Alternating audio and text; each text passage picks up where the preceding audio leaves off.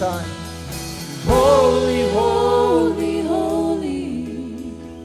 Holy, holy, holy. Holy, holy, holy. I want to see. Heavenly Father, the Lord of the universe, the God of creation. Father, we're reminded this morning that we are small, that you are big. We're reminded this morning that you are trustworthy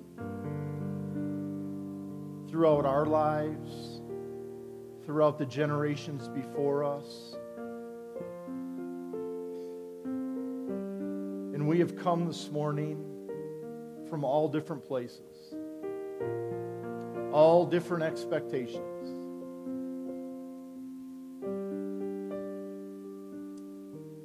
So, Father, we come and we open our hands. We let go of the grip that we have, that we think we have. And we open our hands and our hearts and our futures and our money and our family and our community and our church. We open our hands. Will you talk to him right now? Will you tell him why you're here?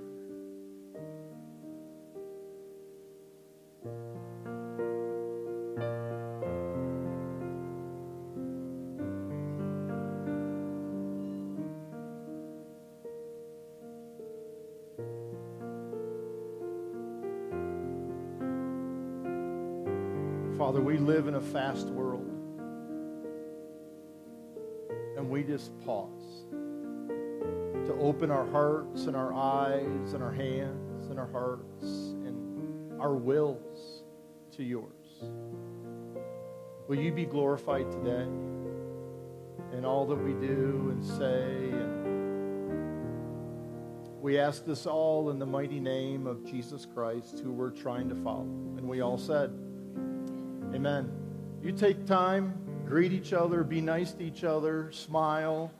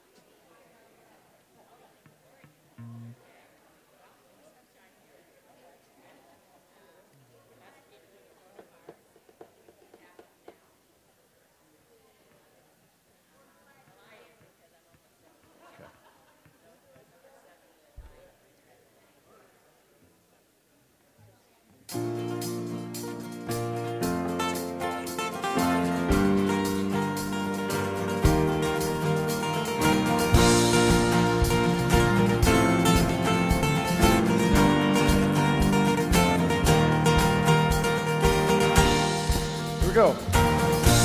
Blessed be your name in the land that is plentiful. May streams of abundance flow. Blessed be your name.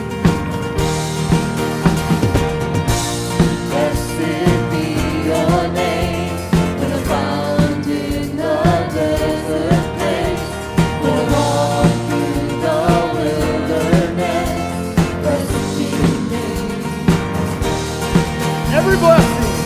Every blessing you pour out, I'll turn back to praise.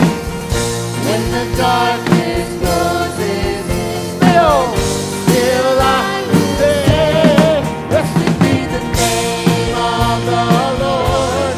Blessed be your name. Blessed be the name of your Lord. Blessed be the glorious name.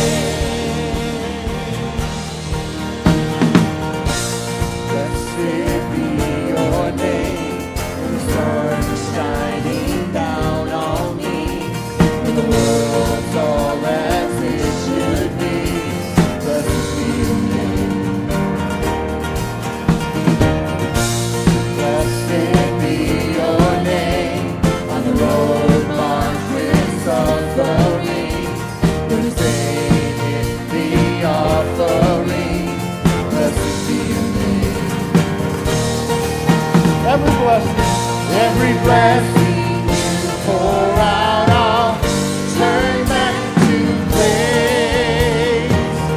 When the darkness closes in, still I will sing. Blessed be the name of the Lord. Blessed be your name. Blessed be the name of the Lord. Blessed be your glorious name. Blessed can take away. You give and take away. My heart will choose to say, Lord, blessed be your name. You give and take away. You give and take away. I'll choose. My heart will choose to say, Lord, blessed be your name. Blessed be the name of the Lord. Blessed be your name. Blessed be the name of the Lord. Blessed be your glorious name. Blessed be the name of the Lord. Blessed be your name. Blessed be the name of the Lord. Blessed be your glorious name. Oh, blessed be your name.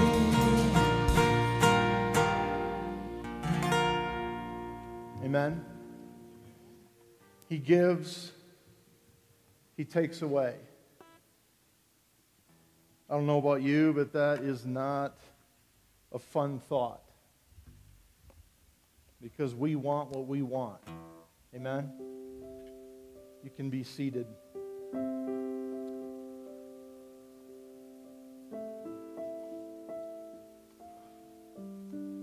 His name is Yahweh. His name is Elohim. His name is El Shaddai. His name is El Roy. I don't know what any of those mean. I do know what El Roy means. It means that He is a God that sees you. He sees us. And somehow that's good news. That we are not invisible to Him. Psalm 139 says, O Lord, Yahweh, you have examined, and I'm going to read this in the plural. You have examined our heart, and you know everything about us. You know when we sit and stand in church. Anyway. You know our thoughts, even when we are far away from Him. When we cut ourselves off from Him, He still knows our thoughts. You see us when we travel, and when we rest at home. You see us on time saving, daylight savings, whatever it is. You know everything we do. You know when we are going to, what we're going to say, even before we say it. Lord, pay attention. You go before us. You go before us. And you follow us. You place your hand of blessing on our head. Such knowledge, such perspective is too wonderful for us. Too great for us to understand. That Almighty God cares about us in this little mountain town. And I'm going to ask you this morning to lay down your plan to lay down your expectations, to be open to His will, His desire for us, His people. Will you wait for Him?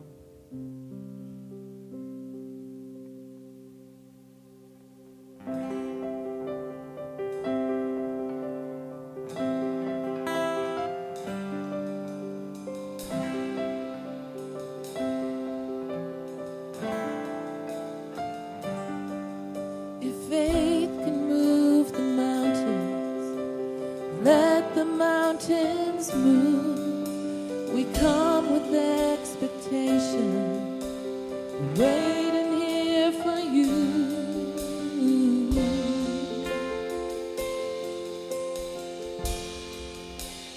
Waiting here for you.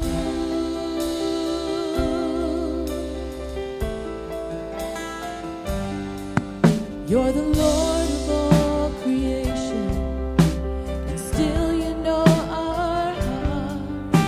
The author of salvation, you've loved us from the start. It's good news. Waiting here for you, with our hands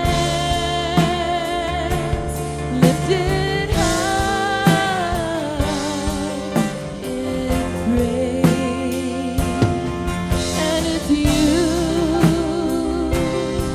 we adore, singing hallelujah.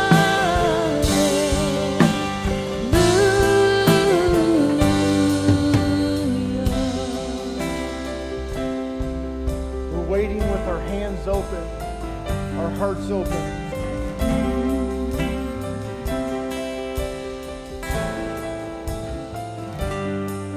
You are everything you promised.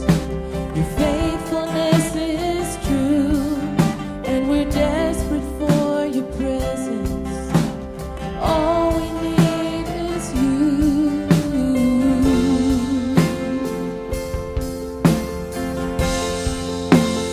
Waiting here for you, with our hands lifted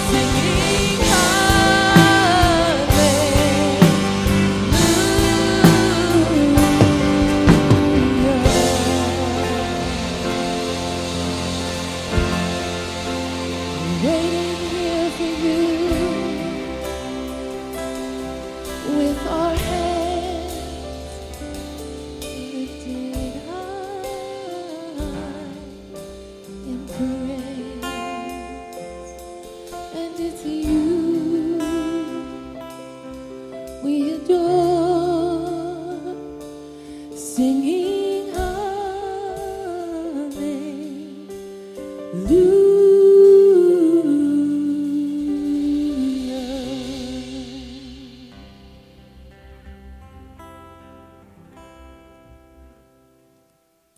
Amen. Waiting's hard sometimes. Well, okay, I'll fess up. It's hard for me all the time. Anybody else? Yeah. But it's a sweet, sweet spot to be. Because when we're waiting, what does that mean?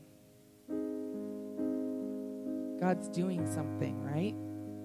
So generally, I always kind of picture it that when I'm waiting, He's over here working on something. And He's over here working on something.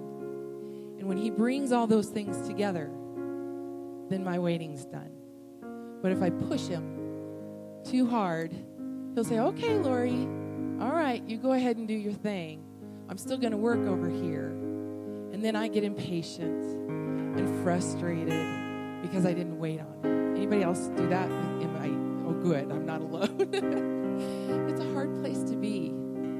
But the good thing about that is when I am waiting, no matter what I'm waiting on, Jesus is always there. Even though He's over here working and over there working, He's still there. He's still here with me, with us, and He always, always comes through. There's not one time ever in my entire life He has failed me. It may not have been what I wanted, but His plan turned out to be way better than what mine was.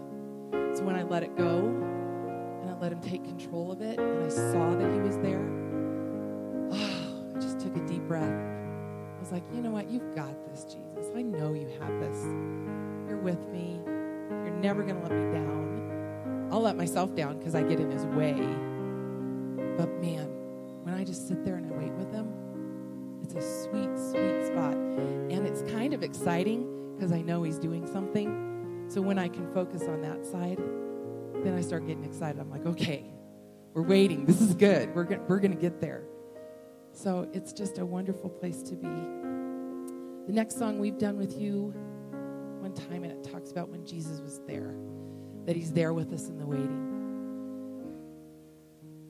And He's here with us now.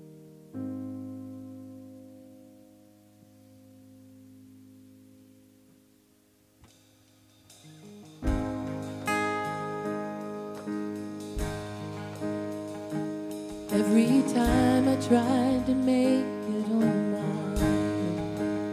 Every time. Every time I tried to stand and start to fall. All those lonely roads that I have traveled on. There was Jesus. When the life I built came crashing to the ground.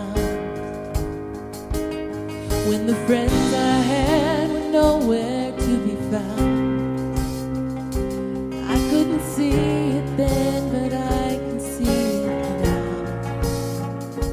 There was Jesus.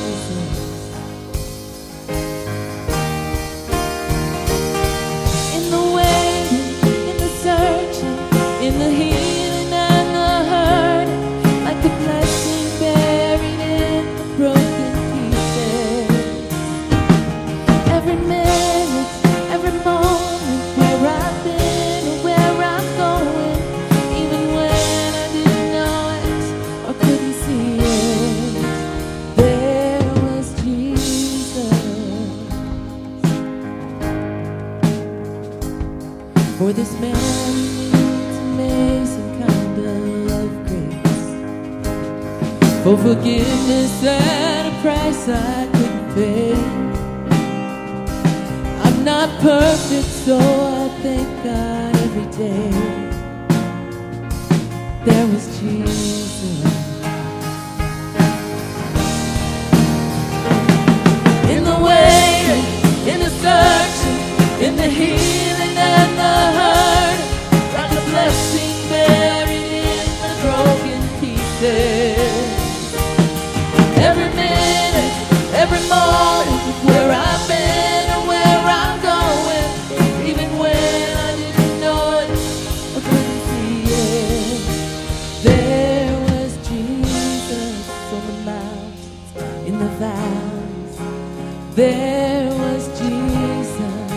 shadows of the hours, there was Jesus in the fire, in the flood. There was Jesus, always is and always was.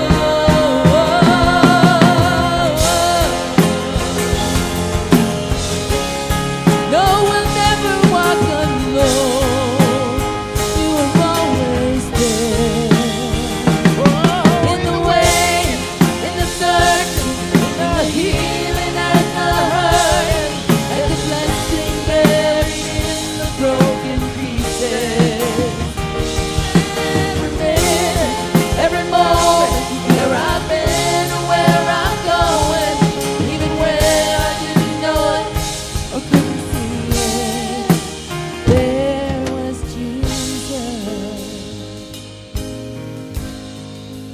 There was Jesus. There was Jesus. I stand amazed. Will you stand in the presence of Jesus the Nazarene and wonder how he could love me, sinner condemned unclean. We're singing, how marvelous, how wonderful, and my song shall ever be. How marvelous, how wonderful is my Savior's love for me. He took my sin, my sorrow, he took my sins and my sorrow. He made them his very own. He bore my burdens to Calvary and suffered and died alone. And how marvelous, how wonderful, and my song shall ever be. How marvelous, how wonderful is my Savior's love for me.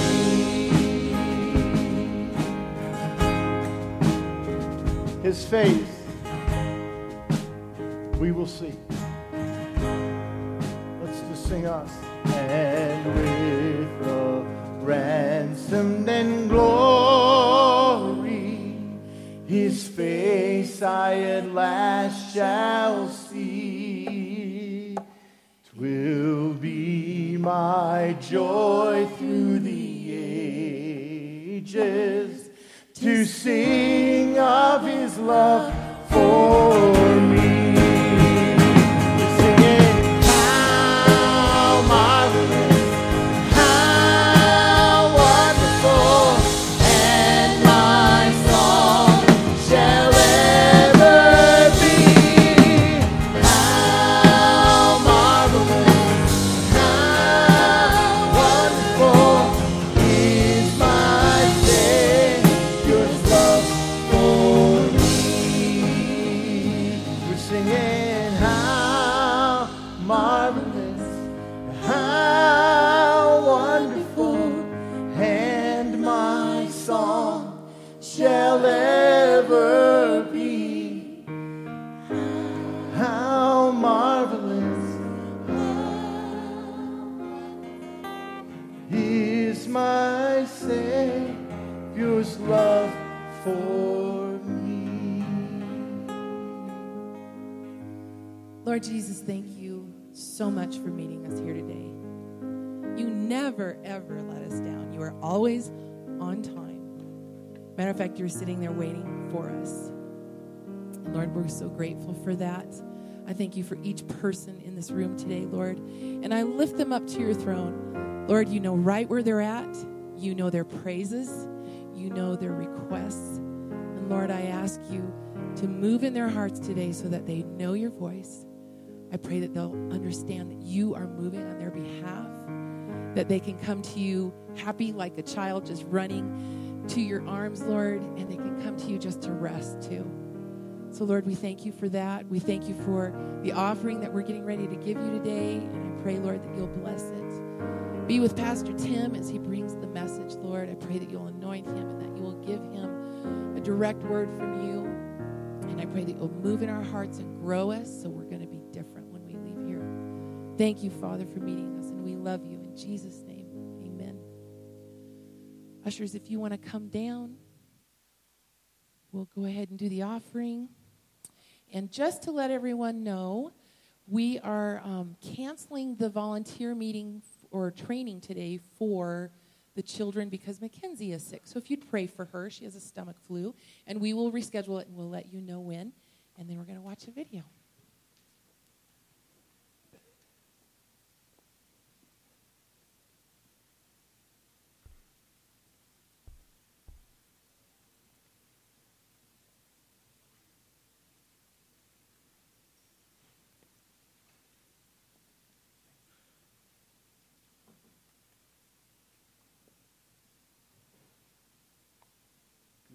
Board.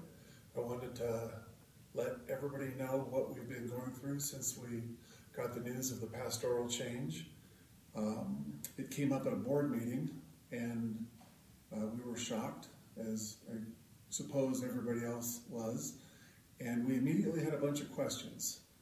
Our district superintendent, Dave Ralph, was there, and he suggested, for the time being, we spend our time focusing on a loving farewell to the Troxels, and that the questions that we had would be addressed. We've got a lot of work to do. We'll get to it, but let's make sure we send Pastor Brian and Sarah off with love. So that's been our focus up until now. Now we're going to get busy. We've got a board meeting Wednesday night, and things will start moving forward probably quickly. Our goal is to keep the whole congregation updated, and the format of that update is still being sorted out. Could involve town hall meeting type things. We're not sure. So thank you, and we just look forward to what God has in store for Woodland Life Center. Well, good morning. Good morning. I'm praying this morning that what I'm seeing is the result of daylight savings time. Not just that I'm here, but daylight savings time. You can see on the screen, I think now, the members of the board, and if you have questions about the process, I encourage you to talk to them, corner them, ask them your questions. They'll be happy to answer them to the best of their ability. A few weeks ago, Jane and I had a dental appointment. And it was one of those where we had back-to-back appointments. We were going to see the dentist, and when we got there, we discovered, as you may have as well, that there are those occasions when you have a brand new doctor or a brand new dentist. You walk in, you let them know that you're there, you check in, and the first thing they do for you is hand you a clipboard, and that clipboard has what looks like a ream of paper on it, and you're supposed to fill that out. If you would, please sit down, fill out this information, and bring it back to the desk, and then we'll make sure that you get in to see the doctor. Well, we took that clipboard, and we went over and we sat down and began to fill it out. And as we did so, we realized that we were sitting in the waiting room. And every time I hear that phrase, waiting room, I'm reminded of the 27th Psalm, verses 13 through 14, where it says, I am still confident of this. I will see the goodness of the Lord in the land of the living. Wait for the Lord. Be strong and take heart and wait for the Lord. We were in the waiting room. That's not necessarily an original thought with me. I was watching Seinfeld one night. And Seinfeld always used to do that little opening thing where it was like he was a stand-up comedian. And he talked about the waiting room. And I thought, well, it's not an original idea after all. But we've all been there. We've all been in a situation, not unlike this one, where we've been sitting in the waiting room. And most waiting rooms are the same. There are a few chairs. There's a table with some outdated magazines on it. And we thumb through those trying to find an article that we think would be interesting. We can't find one, but we continue to look at the pictures and think about how we wish we'd have brought our own magazines this time. There's usually a television in the waiting room somewhere. I remember when I was a young pastor and I would go and wait on someone in the hospital, there would be one of those TVs. Now, some of you aren't going to understand what I'm talking about, but it was one of those old box televisions. It was about this tall and this wide and about this deep, and it weighed about 400 pounds. And it was over there on a table in the corner. And you'd watch it in the waiting room, and these days, if you go into a waiting room, there's usually something on the television like Oprah or Dr. Phil or The View. Oh, Lord, protect me from The View. Oh, but then in those old days with that old TV, do any of you remember when you had a television set that had horizontal hold? And the picture would go like this, and you would go up and find the particular tuning knob, and you would turn that thing until the picture would come back, and it would be, it looked pretty good. Maybe there was the horizontal hold, vertical hold. Then there was the horizontal hold, and the picture would start to roll. And you try to adjust that. These new TVs, they don't have that. You can't adjust the horizontal hold or the vertical hold because you don't need to. But you're in a room, and it's designed for people to come and sit and wait.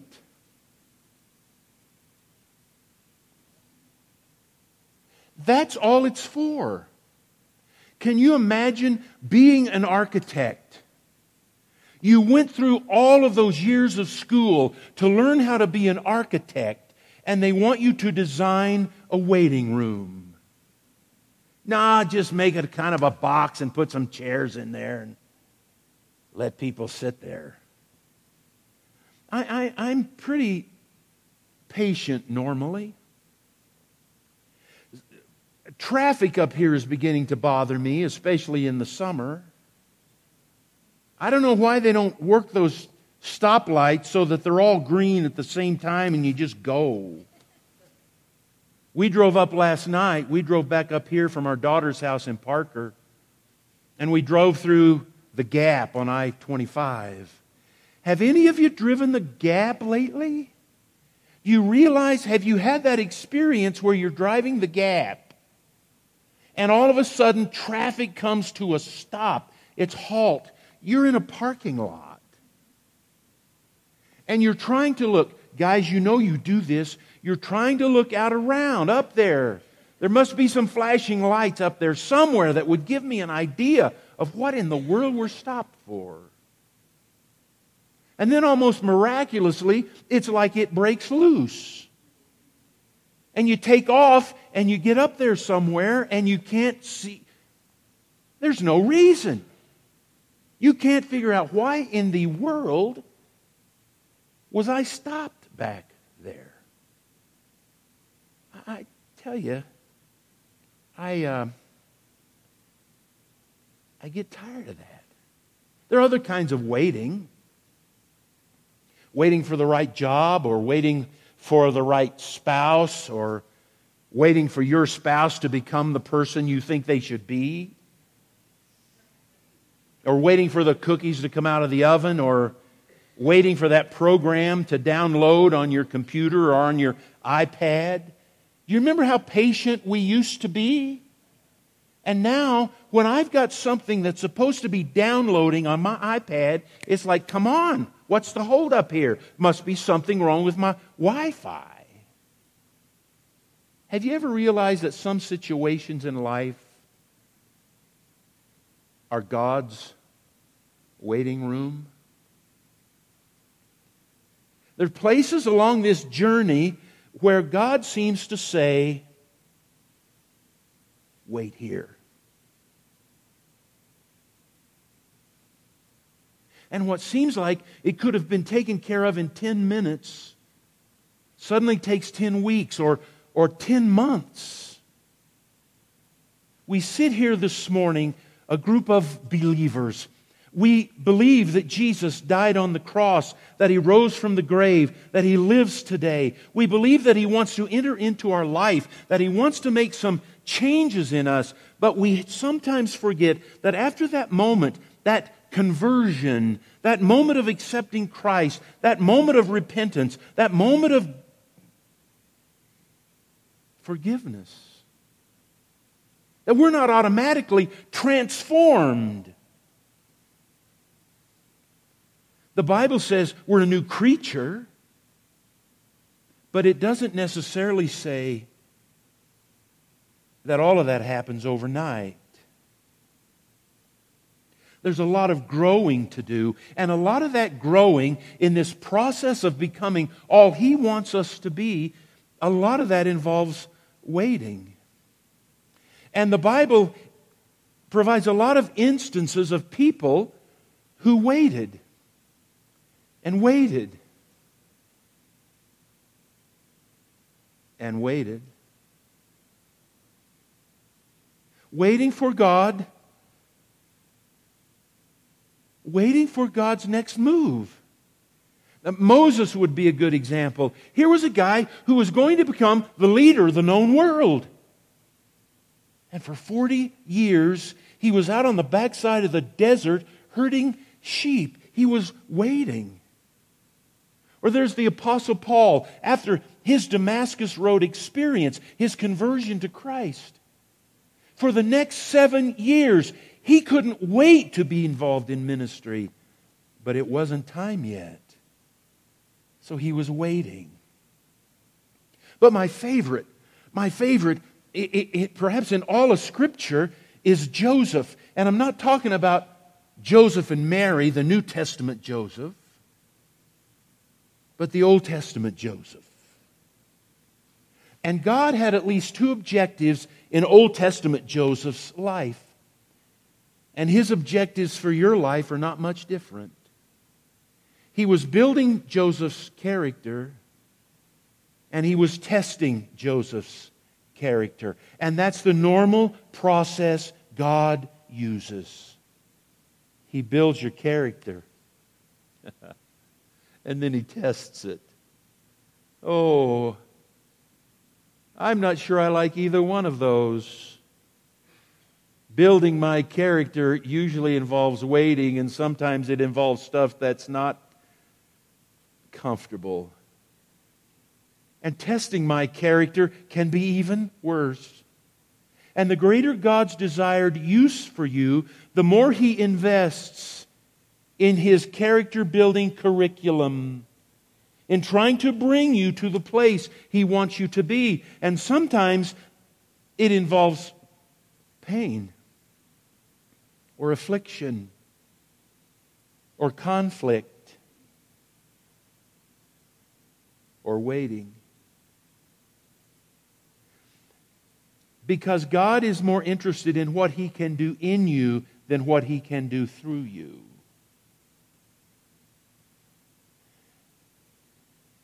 God knows if we will allow Him to do the right things in us, then He can do incredible things through us. But He's more interested in what He can do in you than what He can do through you. Look at God's approach to young Joseph, Old Testament Joseph. He removed him from a scheming father who favored him and from brothers who hated him. And He sent him to Egypt, where he was immediately dropped into the slave market. And one of the guys looked at Joseph and thought he would be fine. He would serve my purposes. His name was Potiphar. And so he purchased him. He pulled him from the slave market. And now from a lowly slave, he becomes the manager of all of Potiphar's estate. You know why? Because God was with him. And as Joseph succeeded, God allowed another circumstance in his life. Mrs. Potiphar. Mrs. Potiphar laid eyes on young Joseph. And he's young, and he's bronze, and he's built, and he's handsome. And the Bible says that she tried to seduce him. And if you look at it in Genesis chapter 39, it says over and over. It wasn't just one time when he was passing through the hallway of the house. But it says that Joseph responded from a point of faithfulness. He declared that he would be faithful to his master, Potiphar, and to his God. His integrity never budged. It didn't change. It didn't shift. And so, as a result, this favored servant became a slave again. But have you ever wondered about Mrs. Potiphar? How do you picture her?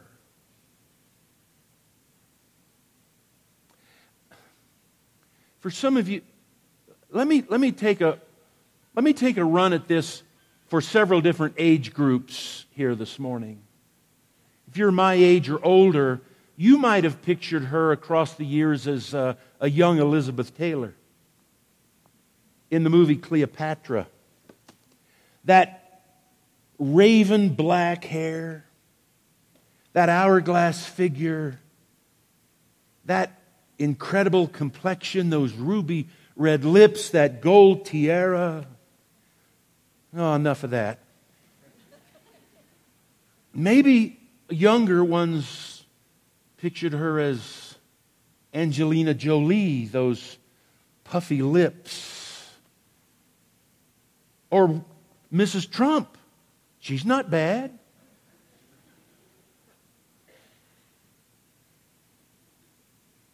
But what if she wasn't?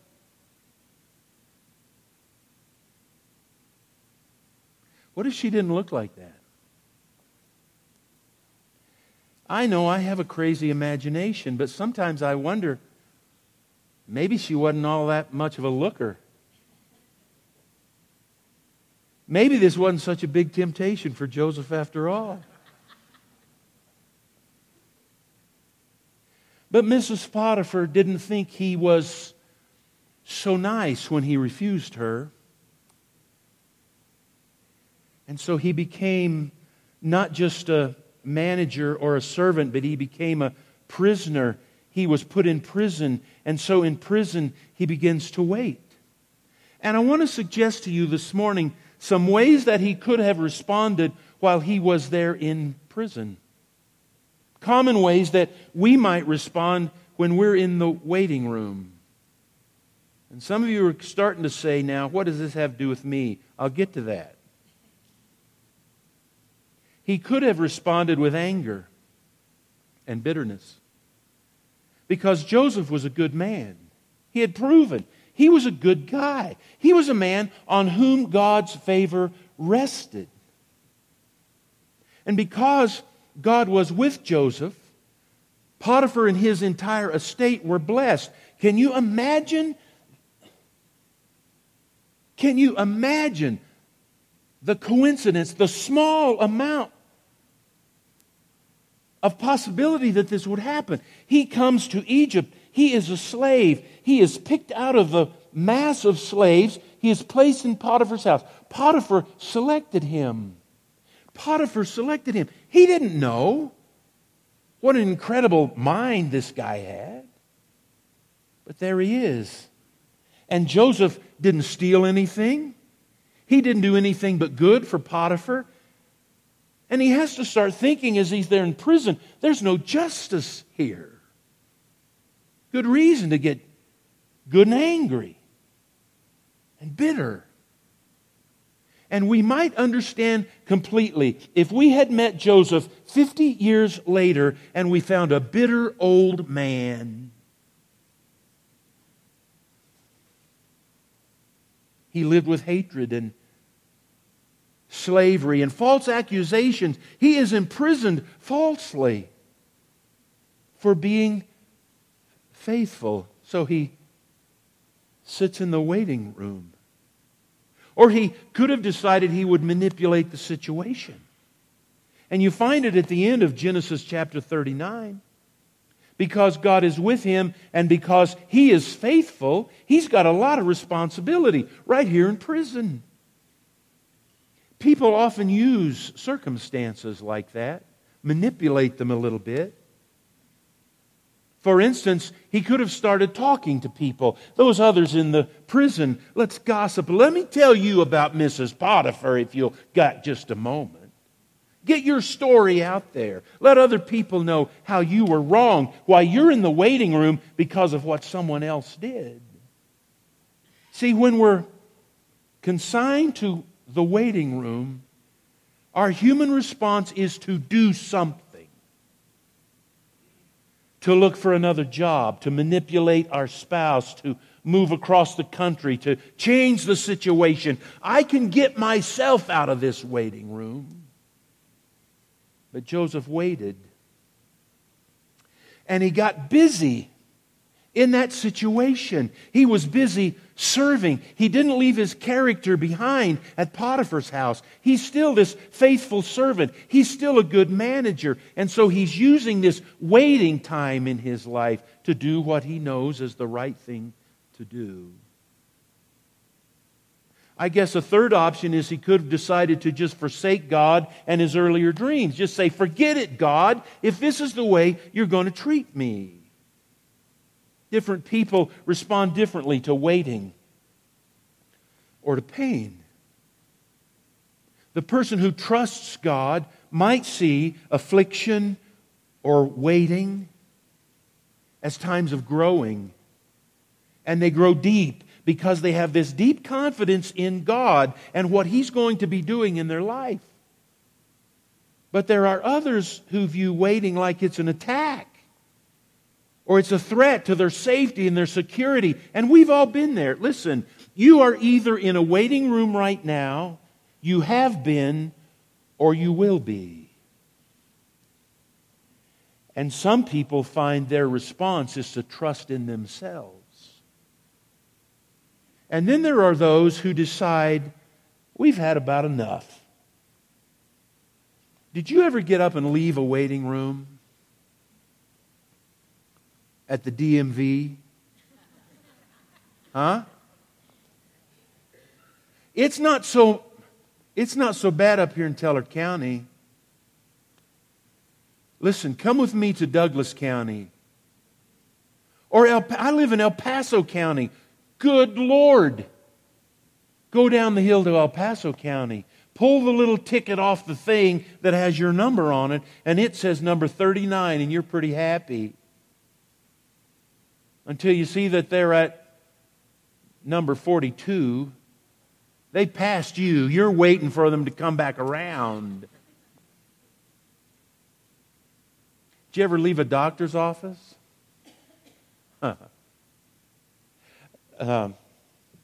Did you ever go in and you sit down and you're waiting and you've got things to do, places to go. You got people to see. You got a life. And your appointment is at 3 o'clock. And about 3:20, 3:30, you decide, hey, my time's as valuable as his. And you get up and leave. You're coming back. You're coming back. Joseph could have walked away. If you told his story to the rest of those prisoners, most of them might have said, buddy, you need to get yourself a new God. This one isn't working too well for you. And our human emotion wants to say, wait a minute. I've been a good boy. God should treat me fair. We all love the fairness doctrine. Because some preachers and some teachers will even tell you that if you do the right thing, God is automatically going to reward you. I want to tell you something different this morning. The God of the Bible is not fair, but He is good. You see, if He were fair, there's not one of us sitting in this place, there's not a person on the face of this earth who could ever hope for anything other than an eternity cut off from Him.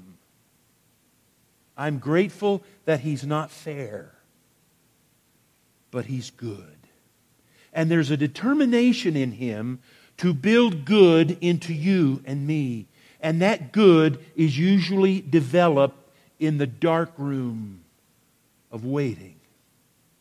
So Joseph is waiting where most of us have been. And how did he respond? If he didn't respond in those ways, how did he respond? Let me suggest some ways. He trusted God's character. Genesis 39:21, which is where this story takes place, says, the Lord was with him and showed him kindness and granted him favor in the eyes of the prison warden. And you move down 2 more verses and it says, the warden paid no attention. The warden paid no attention to anything under Joseph's care because the Lord was with Joseph and gave him success in whatever he did. Listen, he's in the waiting room. Joseph believed in God. He believed in a God who is not only all wise and all loving, but all powerful. The God he served did allow his servants to go into circumstances that were harsh or unpleasant. Listen, I'm not telling you God did that to you. God put you in that position. But I have to admit that God at least allowed you to be put in that position. But He also went with them and gave them grace and gave them the ability to endure it. No promise, perhaps, is more comforting to a suffering, waiting Christian than Hebrews 13:5. God has said, never will I leave you. Never will I forsake you. Or he could have responded as he did, by serving others. Genesis chapter 40 verse 4 says, the captain of the guard assigned them to Joseph and he attended them. He attended them. And the Hebrew word there, if you translate it literally, it means he ministered or he served. He's in prison.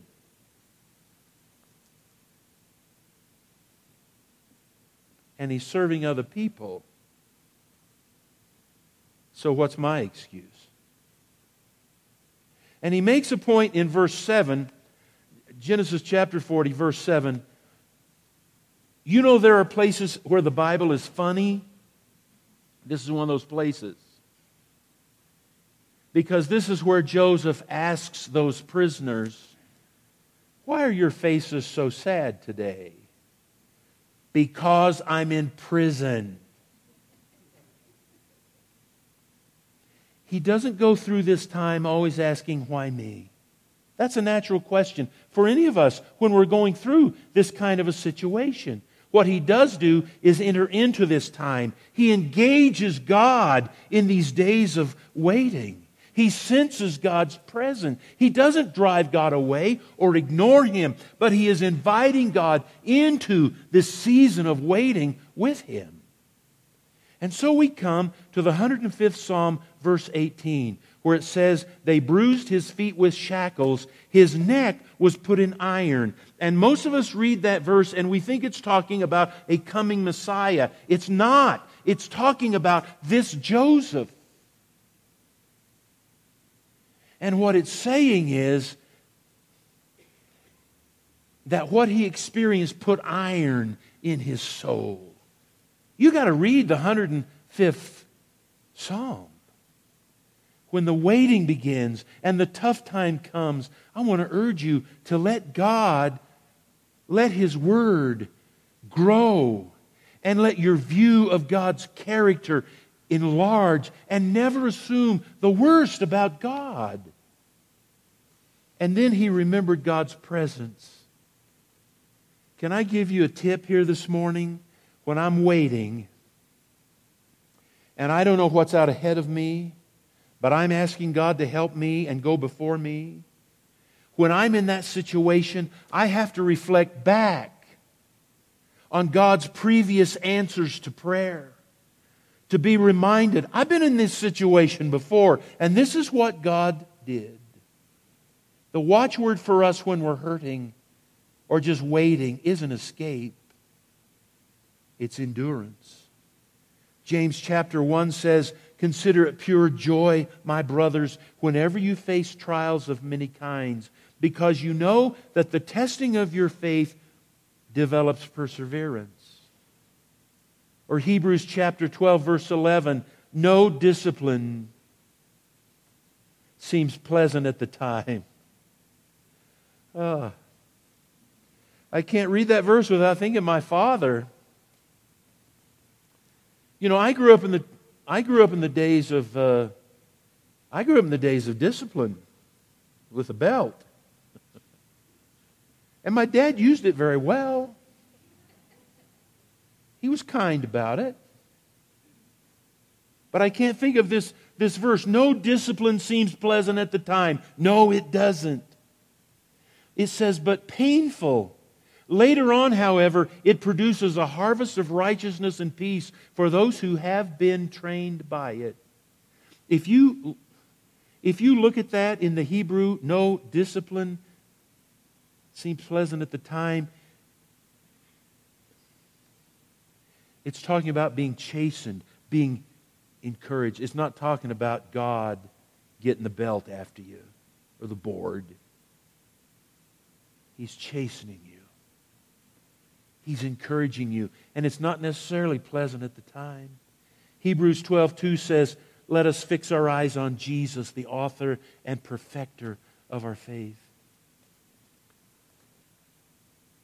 Joseph saw God's hand in what was happening.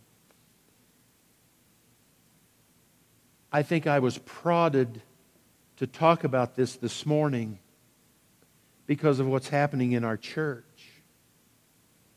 We are in a waiting room corporately today.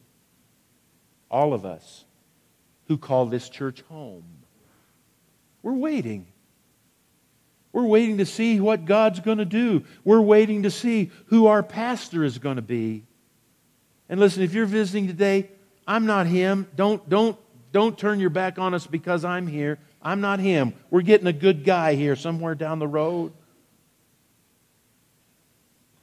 So we're here waiting to make our way through the process of finding a new pastor. And many of you are wondering what that means. Here's what it means. Pastor Brian resigned. He moved away. A district superintendent comes in, meets with our board. There are 6 people on our board. The district superintendent sits down with them and he starts asking them to help him produce a profile of what they think this congregation would like to see in a new pastor. And so the board starts listing those things that they've heard from you. And they share those things with the district superintendent.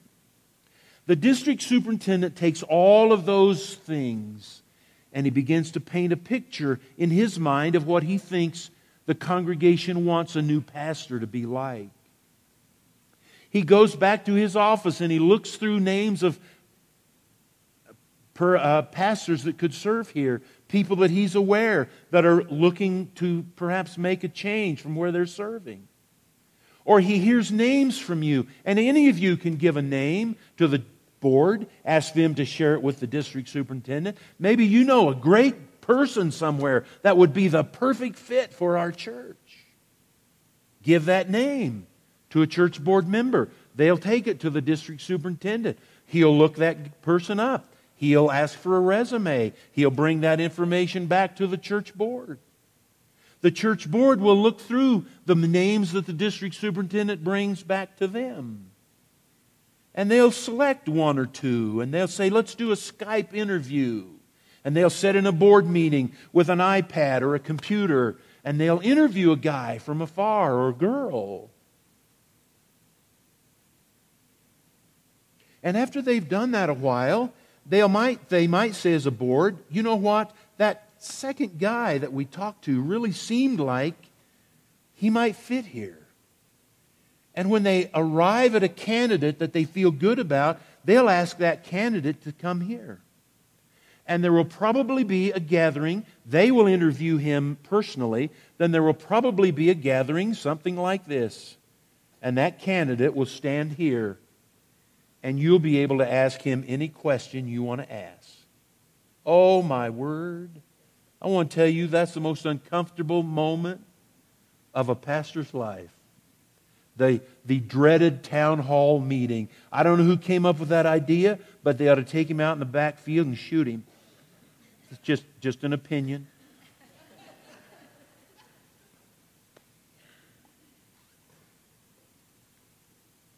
And then the congregation will have the opportunity to vote whether or not to call that person, that family, to become your next pastor. And in order to be able to vote, you must be 15 years of age or older and a member of this local church. Not a member of a Nazarene church in Colorado Springs or Denver or Albuquerque. You've got to be a member of this local church. And to become a member of this local church, you don't just come up to me and say, I want to be a member, put my name on the roll. No, we have a class. So you know what you're getting into when you decide to become a member of this local church. Can I tell you a couple things about the last couple of weeks? One about me. This is the 12th time I've served as an interim pastor. I've dreaded this one more than any. You know why? Well, two things. One, a prophet is without honor in his own country, and this is my country. But second is because I didn't want to have to follow Pastor Brian. You know why? Because you loved him. No one can take his place. I won't. And the next person probably won't. One of the things I get to help you with is try to do some things that are changes. Just little changes that we will make along the way from the way Pastor Brian may have done things. Why? Because I want you to be ready for a new person that comes in here and may not do anything the way Pastor Brian did it. That's life in the church. See, most of the places, not all of them, most of the places where I've served as interim pastor, the congregation was ready for the pastor to move on. That makes my job a lot easier. But not here. You weren't ready for him to go. And let me tell you something. This morning at 10 o'clock, Pastor Brian was here. His heart was here. And here's the thing about Pastor Brian that we have to figure out. He grew up here. He owned this church. You were His people because His first Sunday here, if I remember correctly, He had 27 folks. You weren't worshiping in this building. This was His church. He knew everything about this church because He grew up with you in this place. I don't have that luxury. The next guy won't have that luxury. I had to call today, or I'd talk at staff meeting and say, okay, who's going to unlock the building on Sunday? Because Pastor lived across the parking lot, and he walked over here every Sunday morning, unlocked the building, turned on the lights, flushed the toilets, made sure everything was ready. You know what? That's an incredible opening for someone to volunteer and say, I'll be that person. I'll walk through and make sure the furnaces are set, the air conditioners are on, the lights are on. I'll make sure everything's ready. Great place for someone to volunteer. Pastor Brian and Sarah did so many things as part of this church that someone else is going to need to do. And it's part of maturing as a congregation. We've been happy. I have. Totally happy. Let Him handle it. And it's just the impression of a person from the outside looking in, thinking that most of what happened here was His vision, was His idea, was His goal, was His desire. We're a congregation. It's time for us to pick that up. We let Him do it because we were comfortable with Him doing it, because He did it the way we liked it. Now it's time for us to pick it up and do some of it ourselves. As we're sitting in the waiting room, we have opportunity to do something besides just sit and wait. Some of you are in a waiting room today, and it has nothing to do with your church. You're waiting for a health report. You're waiting for an answer to prayer. You're waiting for God to move in some way in your life. Or maybe you're waiting to surrender your life to Jesus to begin with. But there you are. Some time ago, I ran across a little poem. Pastor Jim Christie's going to laugh at me because I shared it with the old guys that I meet with Thursday mornings at McDonald's some time ago. And they laughed at me there, so it's okay to laugh at me here. It's a funny little poem because to me it really isn't a poem.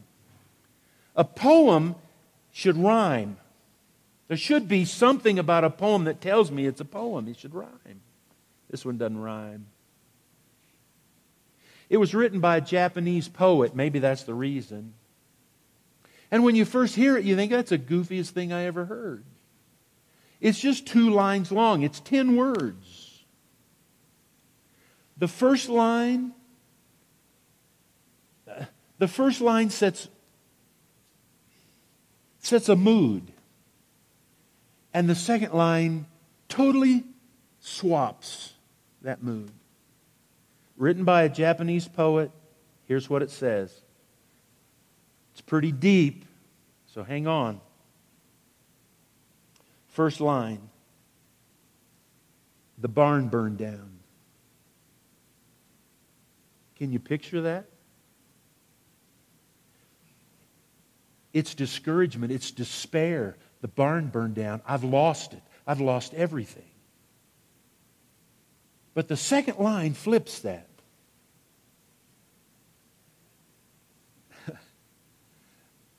Now I can see the moon. The barn burned down. Now I can see the moon. That which I thought was so important is gone. But it gives me a whole different perspective. Now I see things in a different way. And some of you here this morning are going through a period in your life where you would say, the barn burned down. I don't know what you've lost. I don't know what you're dealing with. I don't know what you're fretting over. But in your life, individually, you would say, the barn burned down. And as a congregation, we might say, Brian's leaving, the barn burned down. And we may not be ready yet corporately over Brian's leaving to say, now I can see the moon. But the truth is, with a change of perspective and a new view of things, maybe we begin to see some things that we never saw before in your life as an individual with what you're facing, or us as a church. Let me pray with you. Father in heaven, thank you for your blessings today. Thank you for being near us today. Thank you for loving us today.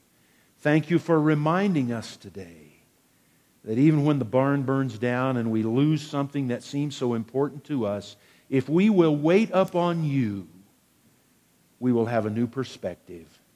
And one day, we will be able to see that moon, that new hope, that new glory, that new direction, that new thing. Father, bless your people today and be with us now as we sing. In Jesus' name, amen.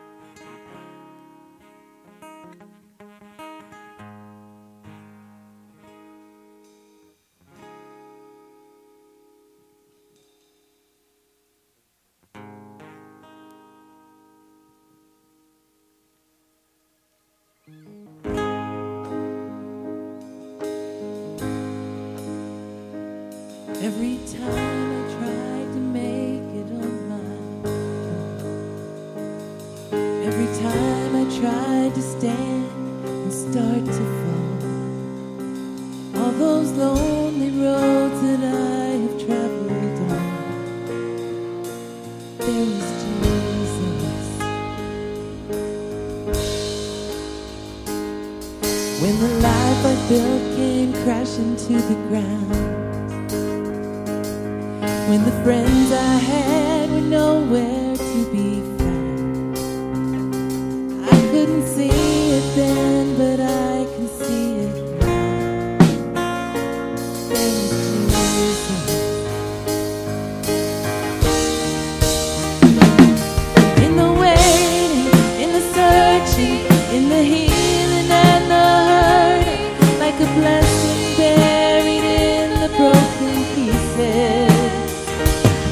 Every minute, every moment, where I've been or where I'm going, even when I didn't know it or couldn't see it, there was Jesus.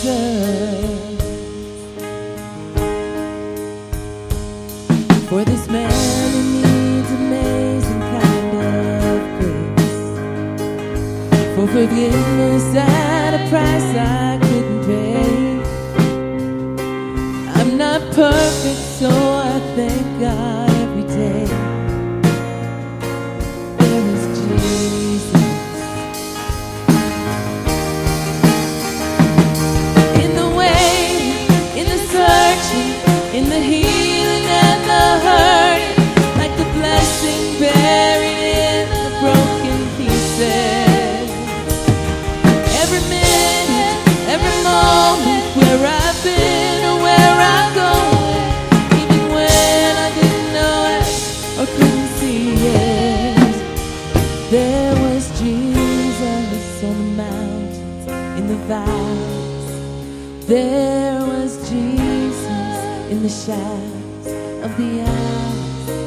There was Jesus in the fire, in the flood. There was Jesus, always is and always was.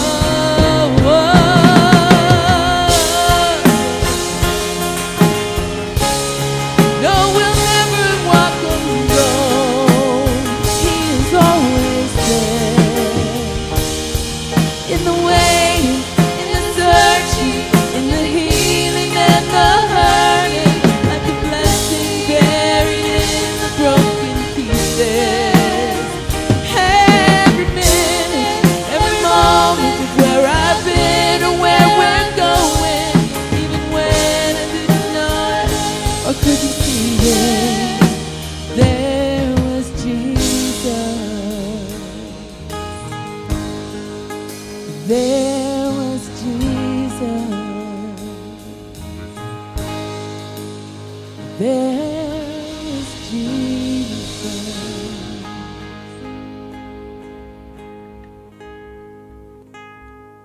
Folks, you've been incredibly attentive today, or else you were asleep. One or the other, I'm not sure.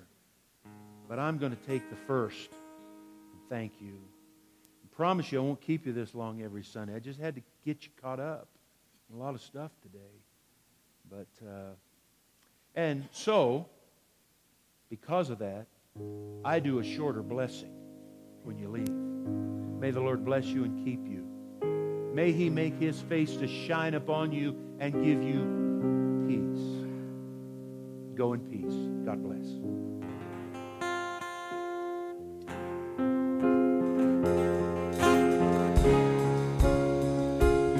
Like a blessing buried in the broken pieces. Every minute and moment where I've been or where I'm going, even when I didn't know it or couldn't see it, there was Jesus. There was Jesus. There was Jesus.